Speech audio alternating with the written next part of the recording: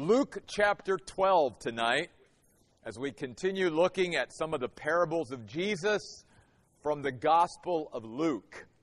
Luke's Gospel, chapter 12.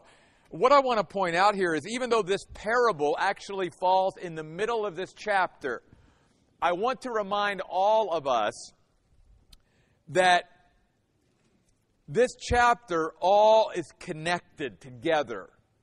It all goes together. It's not like sort of separate chunks that are put together. There's a continuity here that we all need to see. And so don't separate out the parable of the rich fool from the rest of the chapter, because everything that Jesus talks about in this chapter, actually there's a commonality to it, a common theme to it. And it really deals with our view of life and our view of material possessions. And we're going to get to that in just a moment. But like we pointed out last week, context is so important. And there's a lot in the context of leading up to the actual parable tonight, just like there was last week with the parable of the Good Samaritan, that really has a lot for us. There's a lot of rich stuff here that we want to talk about for a few moments before we even get to the parable. So I want to direct your attention to Luke's Gospel, chapter 12, beginning at verse 13 tonight. Beginning at verse 13. You'll notice it says, someone from the crowd said to him, "Teacher, tell my brother to divide the inheritance with me." But Jesus said to him, "Man, who made me a judge or arbitrator between you two?" Now, this is the context before Jesus gives the parable of the rich fool. And let's be reminded here, when Luke tells us that there's a crowd around Jesus, he's not kidding. Because if you go back to chapter 12, look at verse 1. At the beginning of this chapter, it says many thousands of people were following Jesus. So many, the Bible says, that they were trampling on one another. Okay? That's a pretty big crowd. That's a mob. I mean, literally, that's a mob. And Jesus, seeing this crowd, wants to share a few things. And so the Bible says he first, though, begins to speak in chapter 12, verse 1, to his disciples. Now, he knows that some in the crowd are going to hear what he's teaching the disciples, and he's certainly okay with that. But he's primarily directing his thoughts and his mind to his disciples.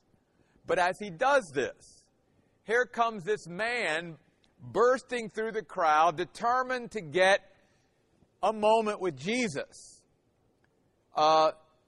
It's sort of as if Jesus is sort of like giving sort of like a presidential news conference where somebody's trying to ask him this and somebody's trying to ask him this, and he's just fielding questions, and all of a sudden this man comes up to him and basically says, "We've got a family dispute, Jesus, and I want you to solve it for us." Now, a couple things. First of all, he calls Jesus a teacher, an instructor. He doesn't believe that he's God. He doesn't believe that he's Lord. He thinks he's a good teacher. And like many of the rabbis, if you will, or teachers of the day, many times they did go beyond just teaching and ended up sort of as, judges in settling things. They were looked on that highly, if you will. And so that's why this man comes to Jesus, wanting him to settle a family dispute. He says, "Tell my brother," let's lay this argument that the two of us have been having over our inheritance to rest. And I believe the implication here is not only is this man in the crowd, but his brother is there as well. And they've been arguing about the family property and the family possessions and how it should be divided up. Things haven't changed over history, have they? Because when people die in a family and things are left and all of that, things can get really ugly in families when it comes to inheritances and wills and who gets what. I think I've shared with you before, one of the saddest days of my life as a child that I can remember was when my father's mother died. And my father's father had been dead for years. And my father had 2 brothers and a sister, so there were 4 of them. And I can remember, this was days after my grandmother had even been buried and everything, and all 4 of them went over to her house. And I can't remember exactly how it came to be that I was able to go with Dad, or he invited me to go with him or whatever, but I rode along. And all I can remember, because I was pretty young, was that I heard my father, in a sense, just not really arguing, because my dad never really argued with anybody, but just raising his voice a little bit at his brothers and sisters who were raising their voices much louder at each other. And all I can remember is my father walking back to the car, because I was just sitting in the car, and he was weeping and he was crying, and he just said, "I'm done, I'm leaving." And I think he just needed to get what happened off his chest, because he just starts to tell me that basically they were all fighting over material things that really didn't matter, and they were allowing these material things to come between them, their relationship as brothers and sisters. And he just said, "I'm not going to be a part of this, and I'm just walking away. You guys can fight over it all." And it just reminds us here of the context of then why Jesus seizes on this common situation and problem with human beings and families, and why he ends up giving the parable of the rich fool. But before he does that, I want us to notice a couple things that we can really apply to our own lives here, of how Jesus handled this man who asked him to settle this family dispute. Notice, first of all, in verse 14, that Jesus tells him, "No, I'm not going to do that." And think about it, because Jesus is in the midst of this crowd, and I'm sure there was pressure and there was expectation about, if he's such a great teacher, he needs to do this. And one of the things that we learn from this is that it's okay for us as Christ followers, just as Jesus did, sometimes to say no. In fact, it's even spiritual to say no. And just because someone says yes to everything doesn't mean they're more spiritual than those who've learned to say no. We've got to say no and learn to say no and not allow the pressure and the expectations of others to force us to do things that God doesn't maybe want us to do. And that was Jesus. He basically refused this man's request. Said, "I'm not doing it." Because everything that we say yes to, we say no to something else. And we have to learn that if we're going to say yes to all these things, that means we're saying no to other things or something else, because we can't do it all. Which is why Jesus teaches his disciples to narrow the focus of our lives. We've talked about this many times. How we need to find out what God wants us to do and focus on that and not be so easily distracted by all these other things. Which brings me to my next point. The reason why Jesus refused this man's request was not because he wasn't qualified to make a decision between family members. In fact, Jesus, being who he is God, could have made the best decision. He, above everyone else, would have known exactly all the details of the situation. And if anybody could have settled this dispute and done it justly and fairly and competently, it would have been Jesus. No human being would have rendered a better decision in this matter than Jesus would. But just because Jesus could have done it didn't mean Jesus should have done it. And again, The same thing is true with us. Just because we could do something doesn't mean we should do something, because Jesus is modeling something for us here. He had a calling on his life, and this request did not fit in with that calling.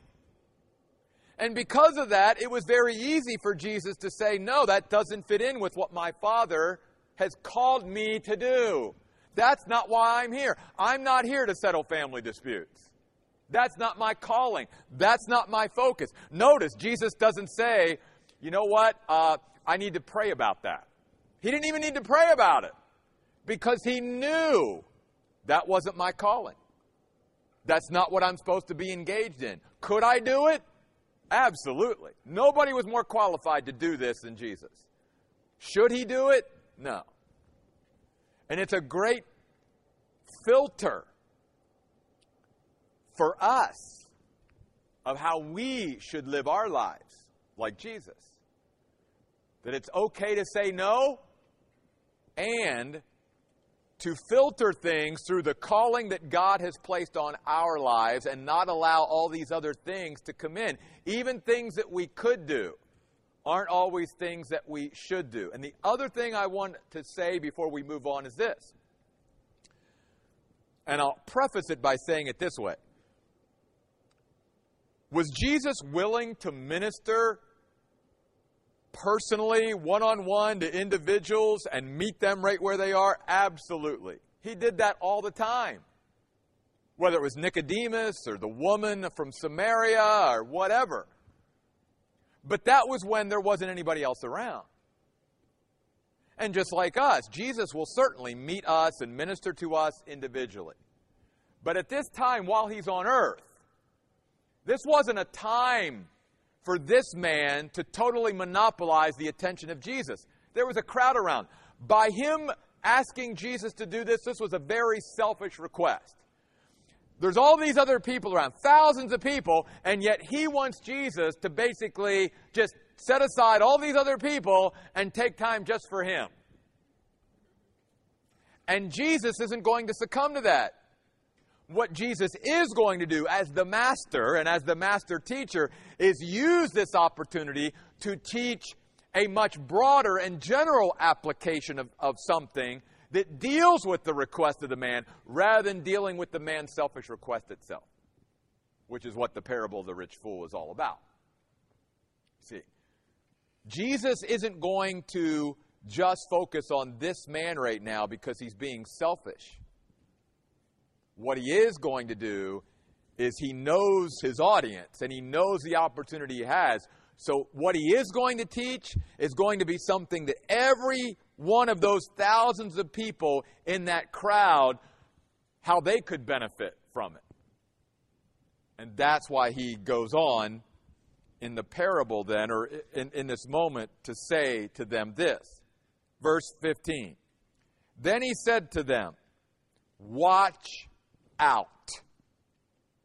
The word means to be aware always, continuously.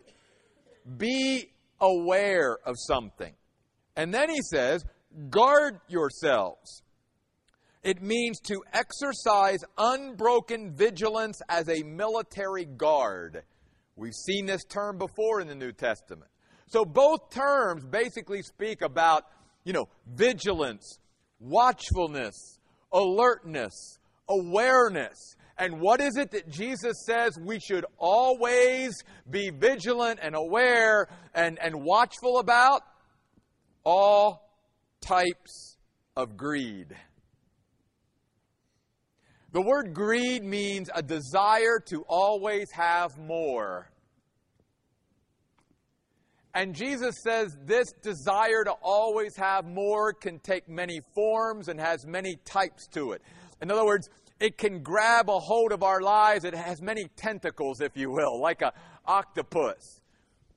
It can come at us this way or that way or that. And that's what this whole chapter is really about. Is Jesus is masterfully showing us how greed can sort of show up in our lives in all different ways. The desire to have more. or the desire sort of to focus on things, material possessions, rather than focusing on the spiritual part of man.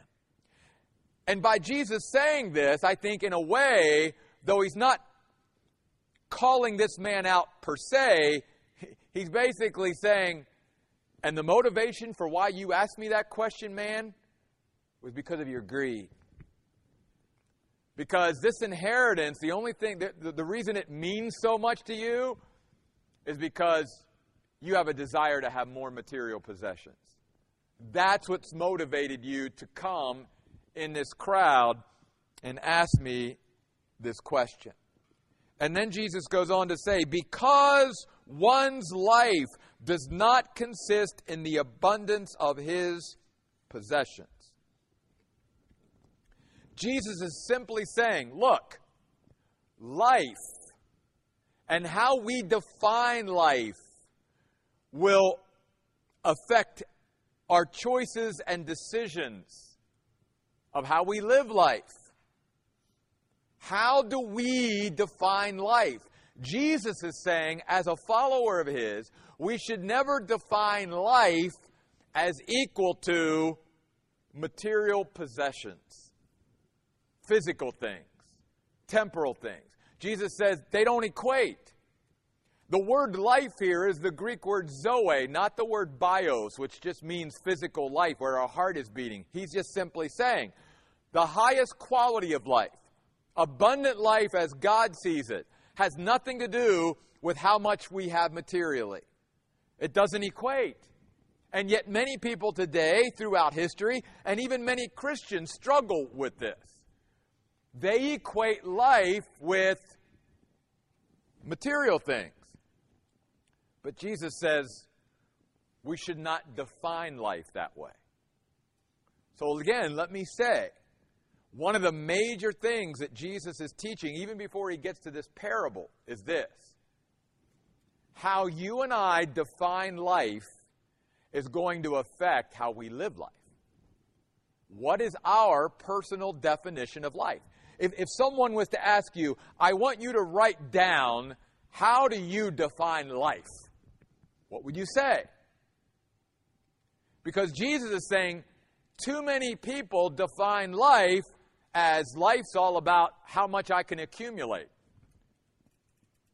You know, how many material possessions I have.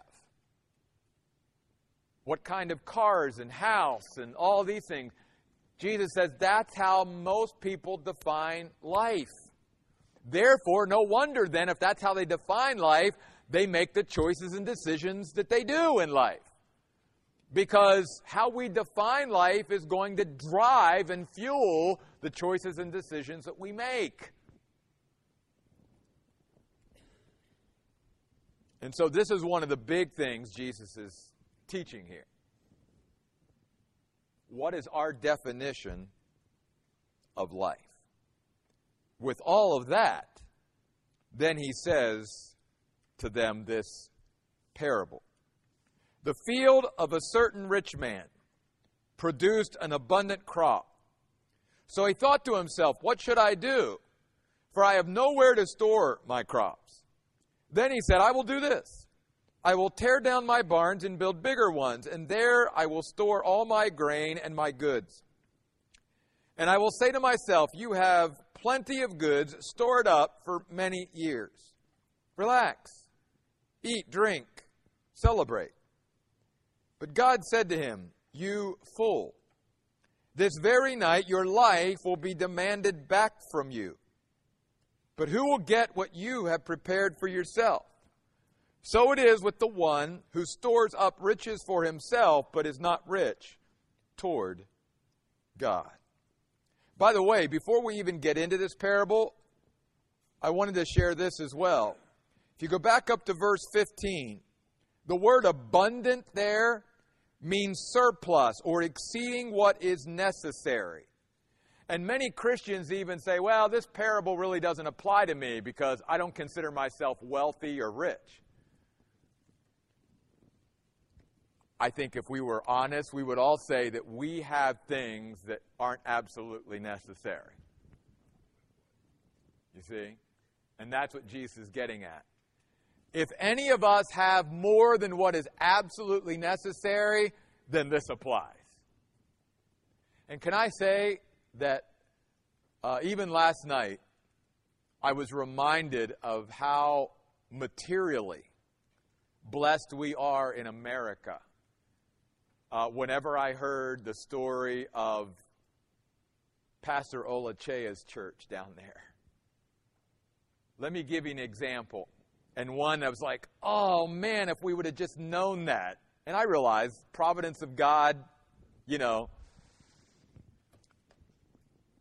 But I was told last night that several months ago, there was a piece of property next to the church property down there that would have been a great place for them to have parking. They have no place to park. They literally have to bus everybody into the church. Okay? From distance. And here's how much that property was being sold for. $300. I told the person, I said, if I would have known that, I'd have given Pastor Olachea $300 so he could have bought that land down there and they could have had a parking lot. But we didn't know. But the point is, when I hear things like that, oh my goodness. You know, the average salary down there is $100 a month. And just to let you know, those people down there, they're willing to put the sweat equity into this place. They're showing up and they're working. The thing that they're lacking is just, again, the funds to be able to get the materials that they need to do the work. That's where we can help.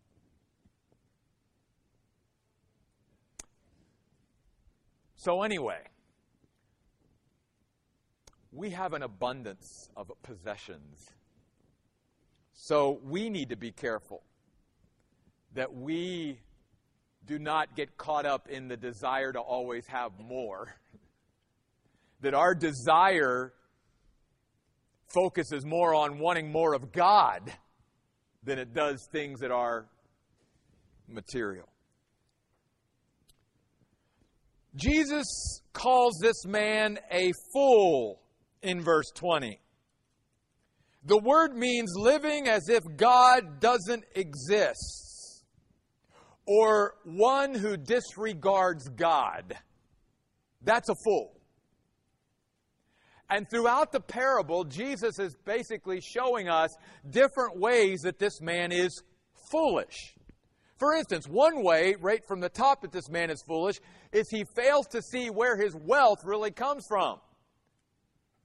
The reason he has everything is because God gave it to him, not because he was. Notice the Bible says the ground or the field or the land produced a crop. Did he have anything to do with how fertile the ground was? No. Did he have anything to do with the rain that came and watered the ground that his crops were in? No, he had nothing to do with that. But he didn't give God the credit for it. He gave himself credit for it. It's one of the ways that this man was a fool. It says, Jesus says, the land or field of a certain man produced an abundant crop. It yielded a plentiful harvest, fruitful. But here's a problem. Again, verse 17. He thought to himself, bad to do that. Because basically what that means is he had no filter of figuring things out and reasoning through things other than himself. He did not allow any divine influence, any influence from God to affect his choices and decisions. He was a man left to himself. And the Bible says that's a foolish way to live. In fact, the Bible even says that in the multitude of even other human beings, counselors, advisors, there is safety, there's wisdom in having people around you that you can turn to even besides and beyond God. But don't sit there in isolation, just you, and make decisions. That's never good just to be the end-all, be-all. There's so many other perspectives and things that might be considered that we might be blind to it. So one of the other ways this man was foolish is because he thought to himself and didn't allow anyone else in to maybe give him any kind of influence. And then he says in verse 17, "What should I do?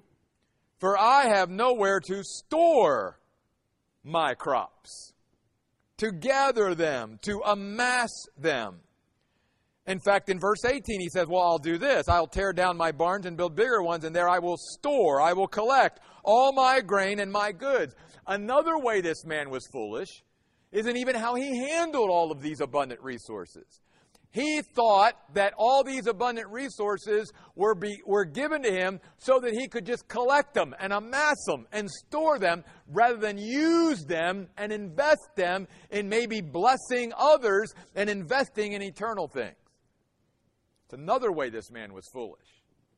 God doesn't give us things to store and collect and amass. That's not what God does. That's not His intent in blessing us. When He gives us things, He gives them so that we will use them for His glory, for other people's profit and benefit, to bless others, to invest in eternity, but not to sit there and just store.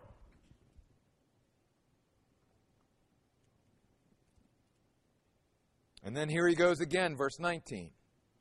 I'll say to myself. He talks to himself a lot, doesn't he? He says, you have plenty of goods stored up for many years. A lot of numerous material possessions. But here's another way this man was foolish. In his presumption. He thought that he was going to hold on and possess these goods forever. And he gave no thought to how long he was going to be around to enjoy all of these material possessions. He presumed in how he lived life. That I'll have all these things and I'll be around to enjoy all these things. And that's a very foolish way to live. And then he goes on to say, because I'm set, I've set myself up, I then can relax, eat, drink, and celebrate. The problem is, even in these words, the meaning and implication of these words is, he really isn't going to relax and enjoy what he has. Because that's the way people who have more and more and desire to have more live. Their desire to always have more drives them so much that the things that they do amass and collect and store, they never really get to enjoy. Because it's always drive to get to a higher economic, social status or whatever, to where they can't really even enjoy what they've already got. So that's another foolish way to live. At least if we're going to have things, at least take the time to relax and enjoy them. Rather than always be putting our head down going, well, what I got to, the next thing. What about all these things? When was the last time you enjoyed that or this or whatever? And that's one of the things that Jesus is pointing out here. This man wasn't really going to relax. He was just taking a break and pausing.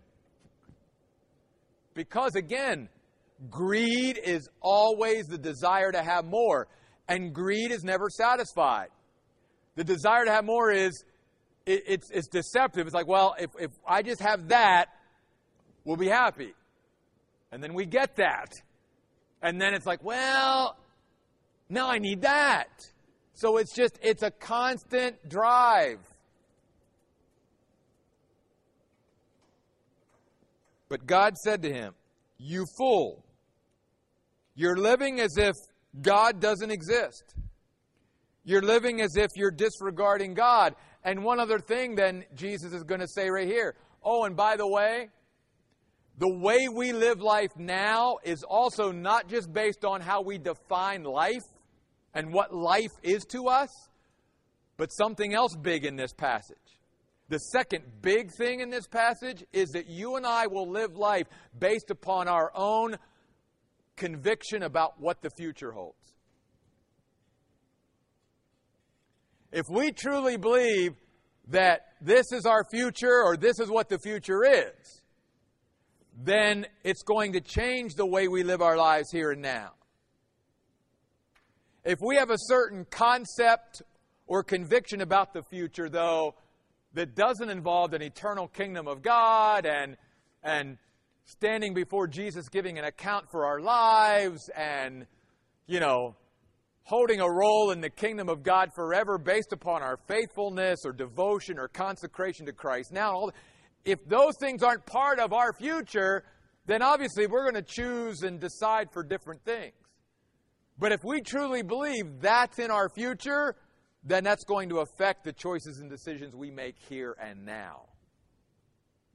Which is why Jesus says, this very night, your life will be demanded back from you. Now, this is fascinating, so I want to take some time here to examine this tonight. First of all, the word life here does not, again, speak about his physical life. That's not, even though he's physically going to die in the parable, that's not what Jesus means by this word. It means his eternal soul or his distinct identity. Jesus is going beyond the physical and saying who you really are, who God created you and meant for you to be. Your eternal soul, not your body, that's being demanded back. And why does Jesus phrase it that way? Because Jesus is reminding all of us in this parable that God has literally entrusted to us for a brief time while here on earth our distinct identity. And we are held accountable to God for how we have lived and, in a sense, fulfilled and used our unique identity that He gave us when He created us. Wow. I don't know how many Christians ever really thought of it that way. But that's what Jesus is saying here. He's saying that when God created us, He gave us a distinct identity. And that's a stewardship. That's something that He entrusted to us. And yet notice Jesus says God's going to demand that back one day. In the sense that we're held accountable for how we have fulfilled that. That's why it's so sad that many even Christians go through life and never really focus on doing what God wants them to do and living the will of God in their life. But they live what they want to because then they never really show the identity that God had for them. That's never realized. And that's one of the things that Jesus is reminding us all about here in this parable. He says, your life will be demanded back from you. And then He says, oh, and something else. Who will get what you prepared for yourself? Did you ever think of that? Who's going to be in possession of all these abundant material possessions that you leave behind because you can't take it with you? Wouldn't it have been better to invest and share and use these things rather than keep storing them up? Because you're going to die one day and you're going to have to leave all these things behind. And you're going to, who's going to use them?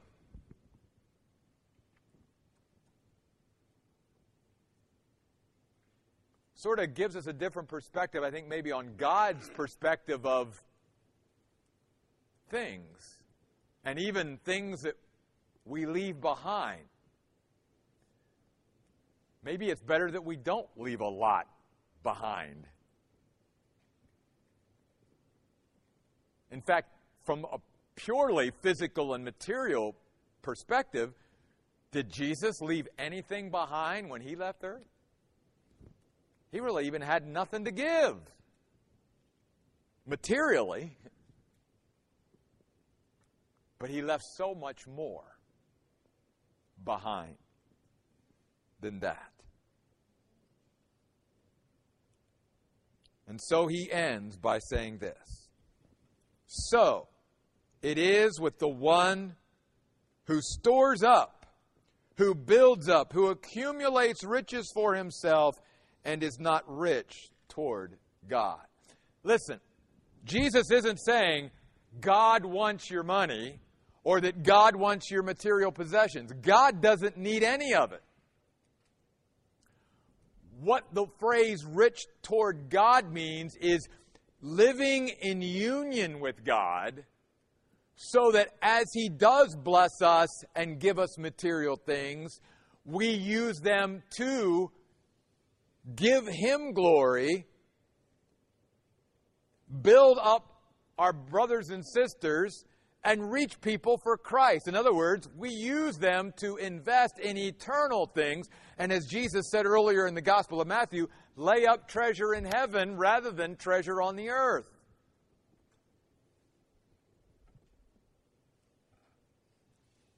Because when you and I live in union with God, we'll recognize that we have everything that we need anyway. And that God will make sure that we have all that we really need, and therefore we're abundantly supplied.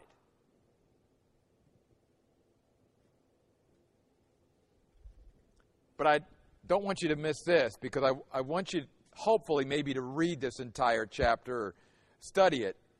I just want to go on one more verse. Because again, I want you to see tonight that this parable does not stand in isolation in this chapter. This parable is part of the whole teaching of this chapter that Jesus gives on material possessions and greed and all of that. And now he says in verse 22, then Jesus said to his disciples, therefore, that word means I'm building now something on what I just talked about. So that the parable of the rich fool is just continuing, but in a different application. Therefore, I tell you, do not worry about your life, what you will eat, or about your body, what you will wear. For again, is there not more to life than food and more to the body than clothing? Now Jesus is saying, when you worry about material things and physical things, and when you and I are anxious about those things, that's another way that in a sense we're displaying an attitude of greed. Because we're more focused on material things and physical things than we are on spiritual things. When we allow ourselves to worry and be anxious and troubled with care about material things that God already says, I'll take care of you. My Father takes care of the sparrows. My Father takes care of the animals in the animal kingdom. My Father will take care of you. Are you not worth more to God than they? Yes. So that's why Jesus ties all of this together here.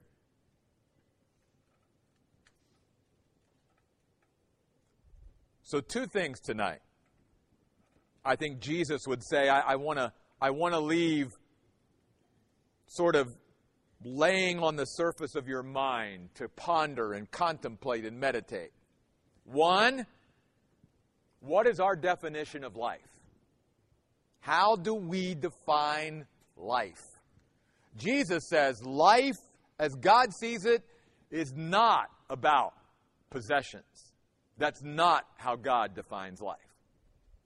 So how do we define life? Because how we define life is going to affect how we live life. And then secondly,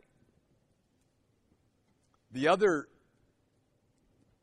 sort of big principle here is all about how I, use and view the material possessions that I have, and even how presumptuous I am in my future. And what is my view of the future? Do I really think I'm going to be around forever and I'm going to have all these things forever?